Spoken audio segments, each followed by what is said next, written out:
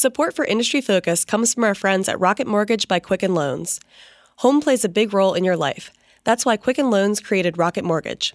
It lets you apply simply and understand the entire mortgage process fully so you can be confident that you're getting the right mortgage for you. To get started, go to rocketmortgage.com/fool. Welcome to Industry Focus, the podcast that dives into a different sector of the stock market every day. Today is March 28th, and this is the healthcare edition of the show. I'm your host, Christine Hargis, and I have healthcare specialist Todd Campbell on the line. Welcome to the show, Todd. Hi, Christine. Happy Wednesday. Happy Wednesday to you, too. So we are starting off today's show with a listener email. Isaac wrote to us from Wausau, Wisconsin. I hope I'm saying that correctly. He's a shareholder in Geron, ticker symbol GERN, one of the most volatile companies I have dug into in a while, which is partnered, ironically, with one of the most stable, Johnson & Johnson. The two have been working on developing a drug called imetelstat, and a recent surge in optimism has made Geron the best-performing biotech stock so far this year. Todd, what has investors so excited?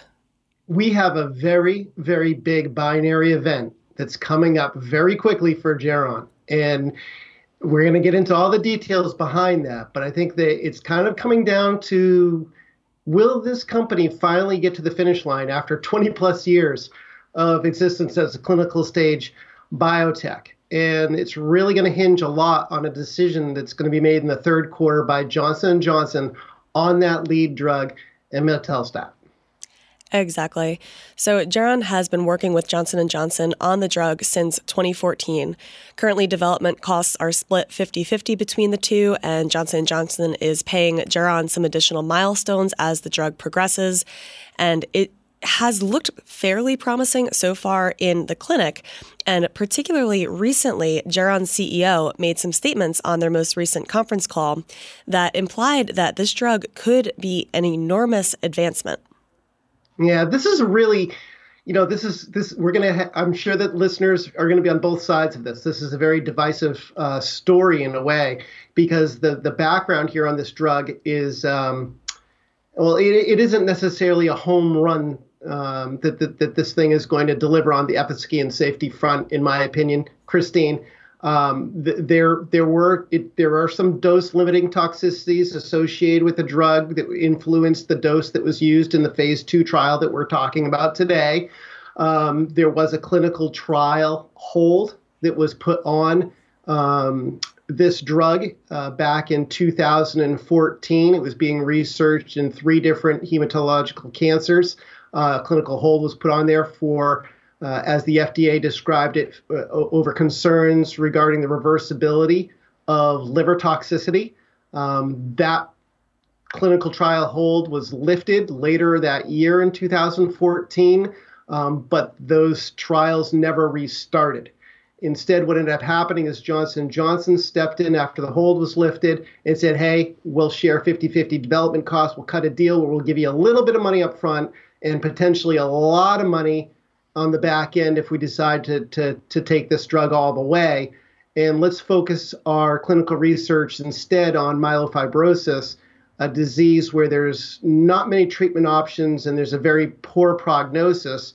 So in theory, the bar is a little bit lower when it comes to the safety end of things.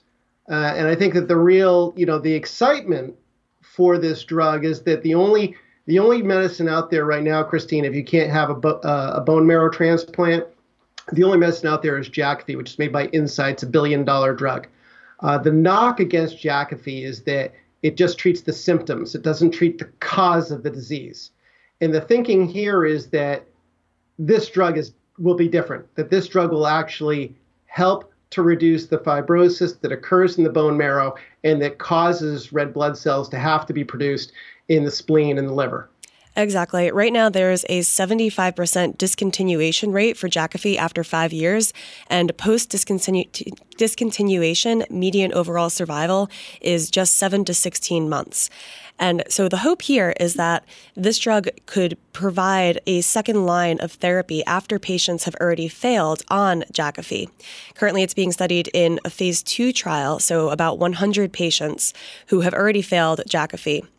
This is a fairly large and burdensome disease. There are 3,000 patients that are diagnosed in the U.S. annually.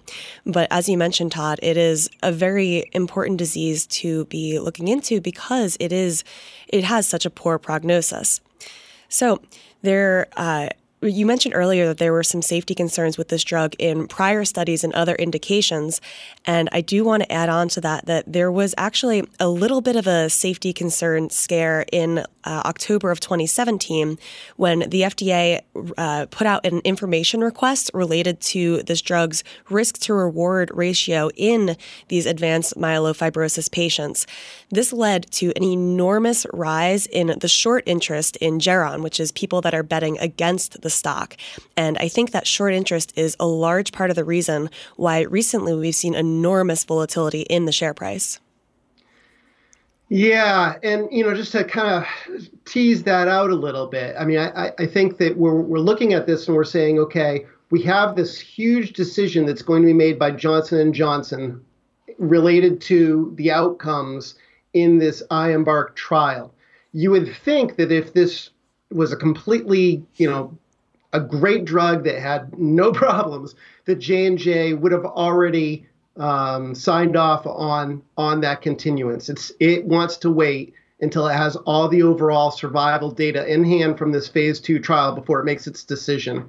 I think one of the things that kind of got people excited, Christine, on the conference call with investors, Geron's conference call with investors, was the fact that the overall survival data should mature enough in the second quarter where a decision from Johnson & Johnson will be made in the third quarter. And I think a lot of people looked at a decision by Johnson & Johnson in March to amend the trial to allow for an extension phase to continue to evaluate patients who are already in it as kind of a bullish indicator.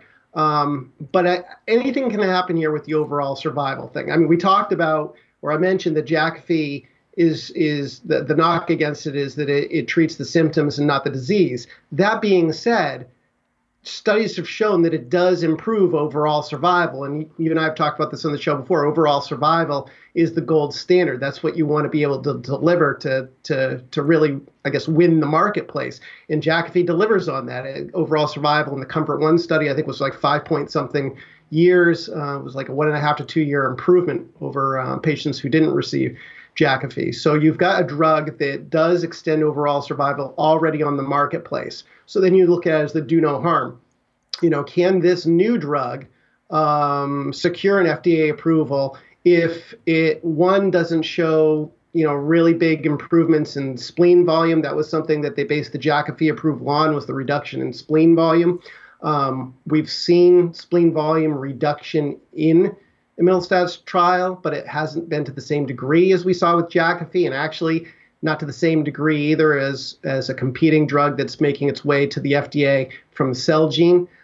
So there are some question marks here that make the J&J decision a really big uncertainty, a really big binary event. And that does make this an incredibly risky stock.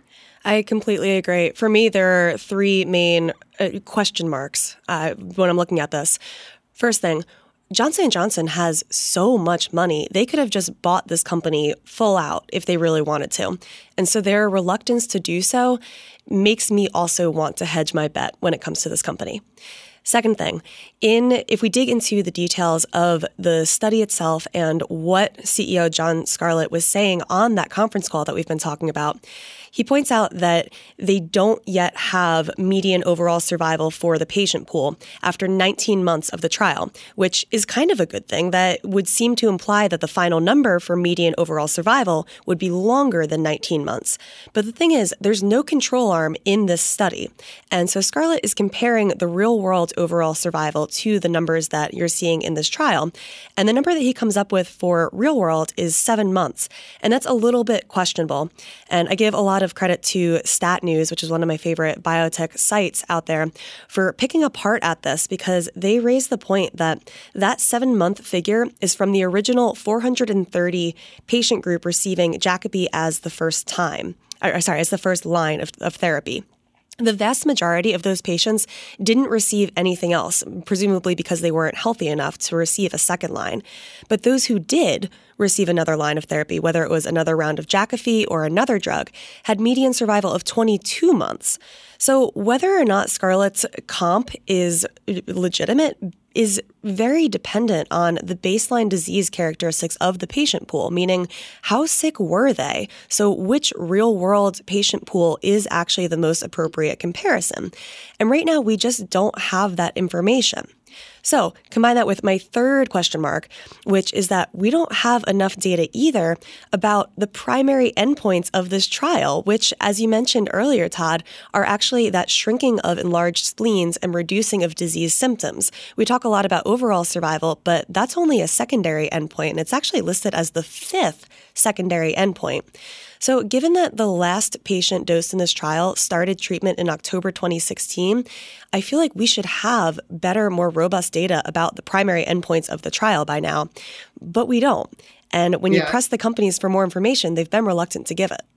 Yeah, I suppose in fairness, just to give Geron's argument and some of the arguments of the bulls who support the company, they're arguing that you're not going to see the same level of spleen reduction because they're dealing with really, really tough to treat cases in their trial.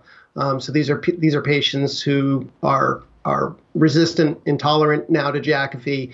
They're theoretically in the later stages of their disease. So that's one argument. The other argument would be that this is potentially a disease-modifying drug. So the question mark would be, okay, well, if the safety, let's say the safety is clean, right? And let's say that we did see, a 35% reduction, 35% of patients have a reduction in spleen volume. Okay, well, we can work with that. It's not as good as the 50-something% that we've seen for Celgene's fedratinib in trials or Jakafi, but we can work with that.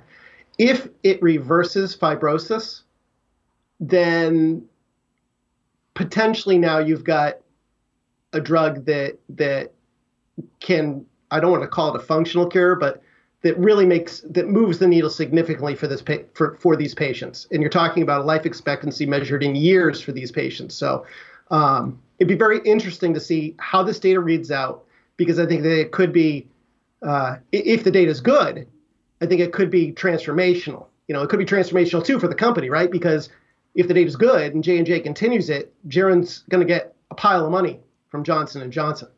Absolutely.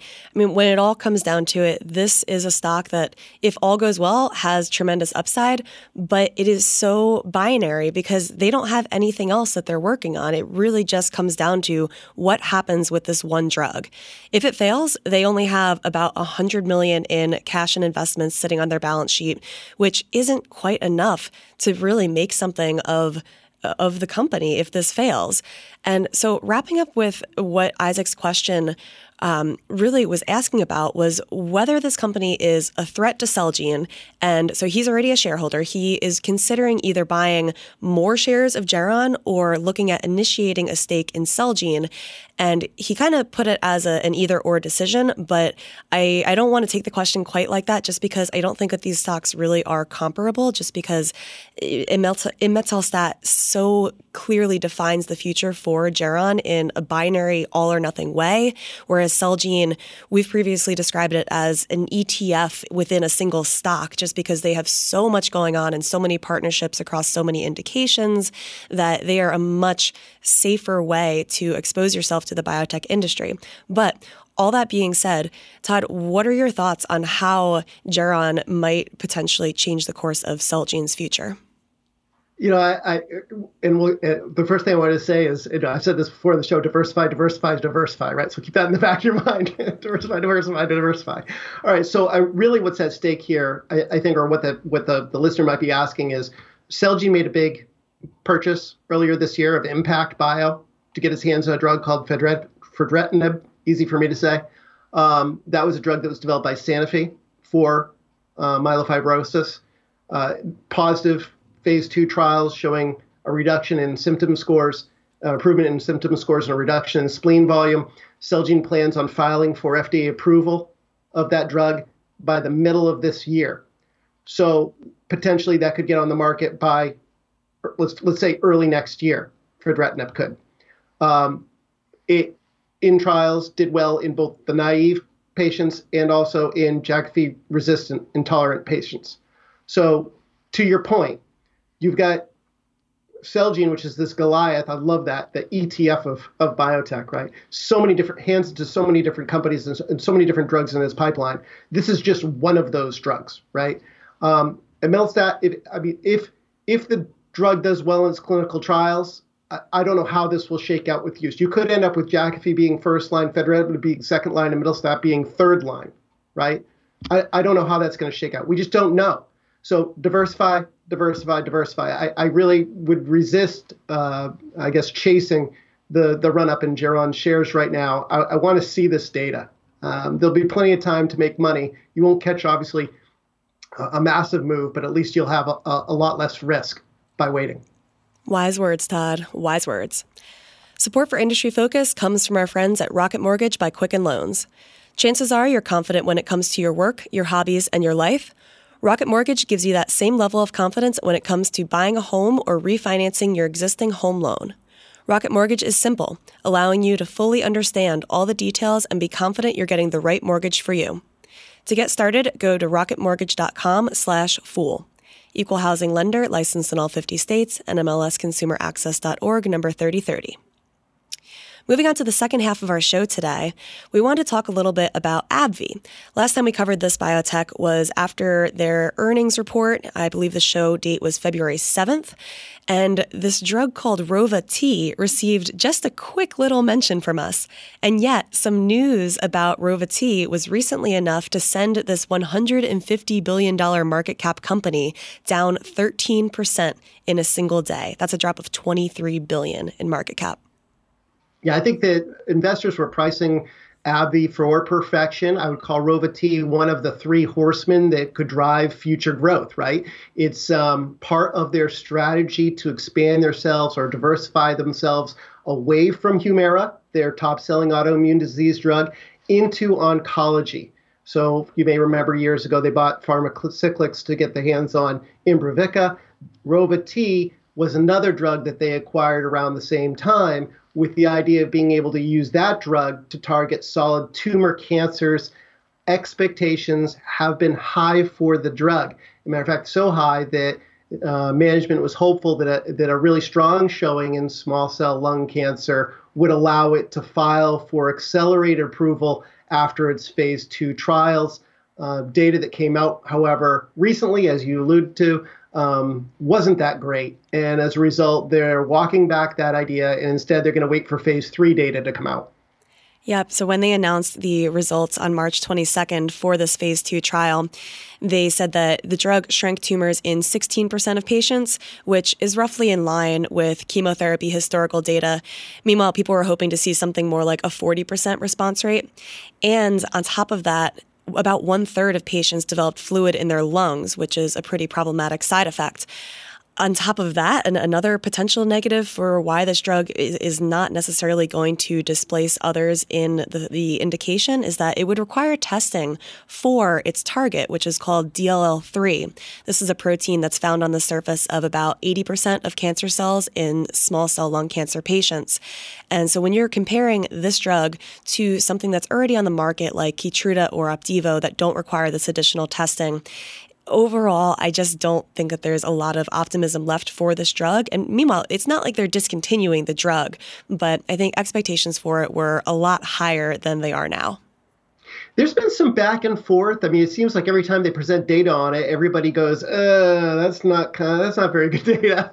And then sure enough, excitement starts to build and build and build over time for it. I guess we'll have to things remain to be seen. I think that there's still a big opportunity for this drug in small cell lung cancer. And that's because if you look at, we talk about bars being set high or low, right? If you look at late line small cell lung cancer, Christine, very limited treatment options. Matter of fact, if you look at the 5-year survival rate, it drops off markedly as you advance in stages in this indication. Matter of fact, if you get to stage 4 small cell lung cancer, I think you're talking like a 2 or 3% 5-year survival rate. There's obviously a big need here for new treatment alternatives. Now, to your point, the data we've seen so far certainly doesn't mean that this is going to revolutionize patient treatment. However, it may become an additional tool in the toolbox. I think it's wise for investors to temper their enthusiasm. I think AbbVie's management had indicated previously that they think that Rova-T can be a $4 or $5 billion a year drug in peak sales. I don't know where they're going to come up with that number. I mean, but I think there's still the possibility of this being a significant drug that could contribute, revenue as soon as maybe 2021, depending on when those phase 3 trials read out. Yeah, I mean, even if you look at those numbers, 4 to 5 billion peak annual sales per year, even if you believe them and you think that this news will cause the drug from having those potential numbers dropping down to zero because now they might scrap it, I don't see how that justifies a drop of $23 billion in market cap in a single day. I mean, does it make their acquisition of Stemcentrx, which was a $5.8 billion acquisition, seem a little bit less prudent? Maybe. But now I'm looking at this stock and it is a lot cheaper than it used to be, particularly when you consider that they have a dividend yield that's just under 4%, which for a biotech is fantastic. Yeah, and they had a patent decision late last year that kind of gave them a little bit more breathing room on Humira's patent protection. We've talked in the past that Humira contributes about 65% of sales. It's the best-selling drug in the world, about $18 billion a year in revenue from that one drug alone. And it looks like now it won't have to face off against biosimilars until about 2023. So there's a few years here where AbbVie can advance other drugs to market that may be able to take some of the heat off of it with biosimilars start to eat away at Humira's market share. This Rova-T was just one of those 3 drugs that I spend a lot of time looking at. The other ones are upadacitinib, which is easy for me to say, and risankizumab. God, I hate these words. And both of those drugs, are theoretically multi-billion-dollar drugs for autoimmune disease that should have FDA filings for approval submitted this year. So there's a lot going on here that could still help boost AbbVie's sales and drive its long-term returns. Like you said, it's a lot cheaper now, too. I think 11 times next year's forward earnings estimates. That's pretty reasonable. Yep, I think the conclusion here is that if you were bullish on AbbVie, this could provide quite an attractive entry point. All right, Todd, thank you so much as always for being here with me today. And as usual, people on the program may have interest in the stocks that they talk about, and the Motley Fool may have formal recommendations for or against, so don't buy or sell stocks based solely on what you hear. This show is produced by Austin Morgan. For Todd Campbell, I'm Christine Hargis. Thanks for listening, and Fool on.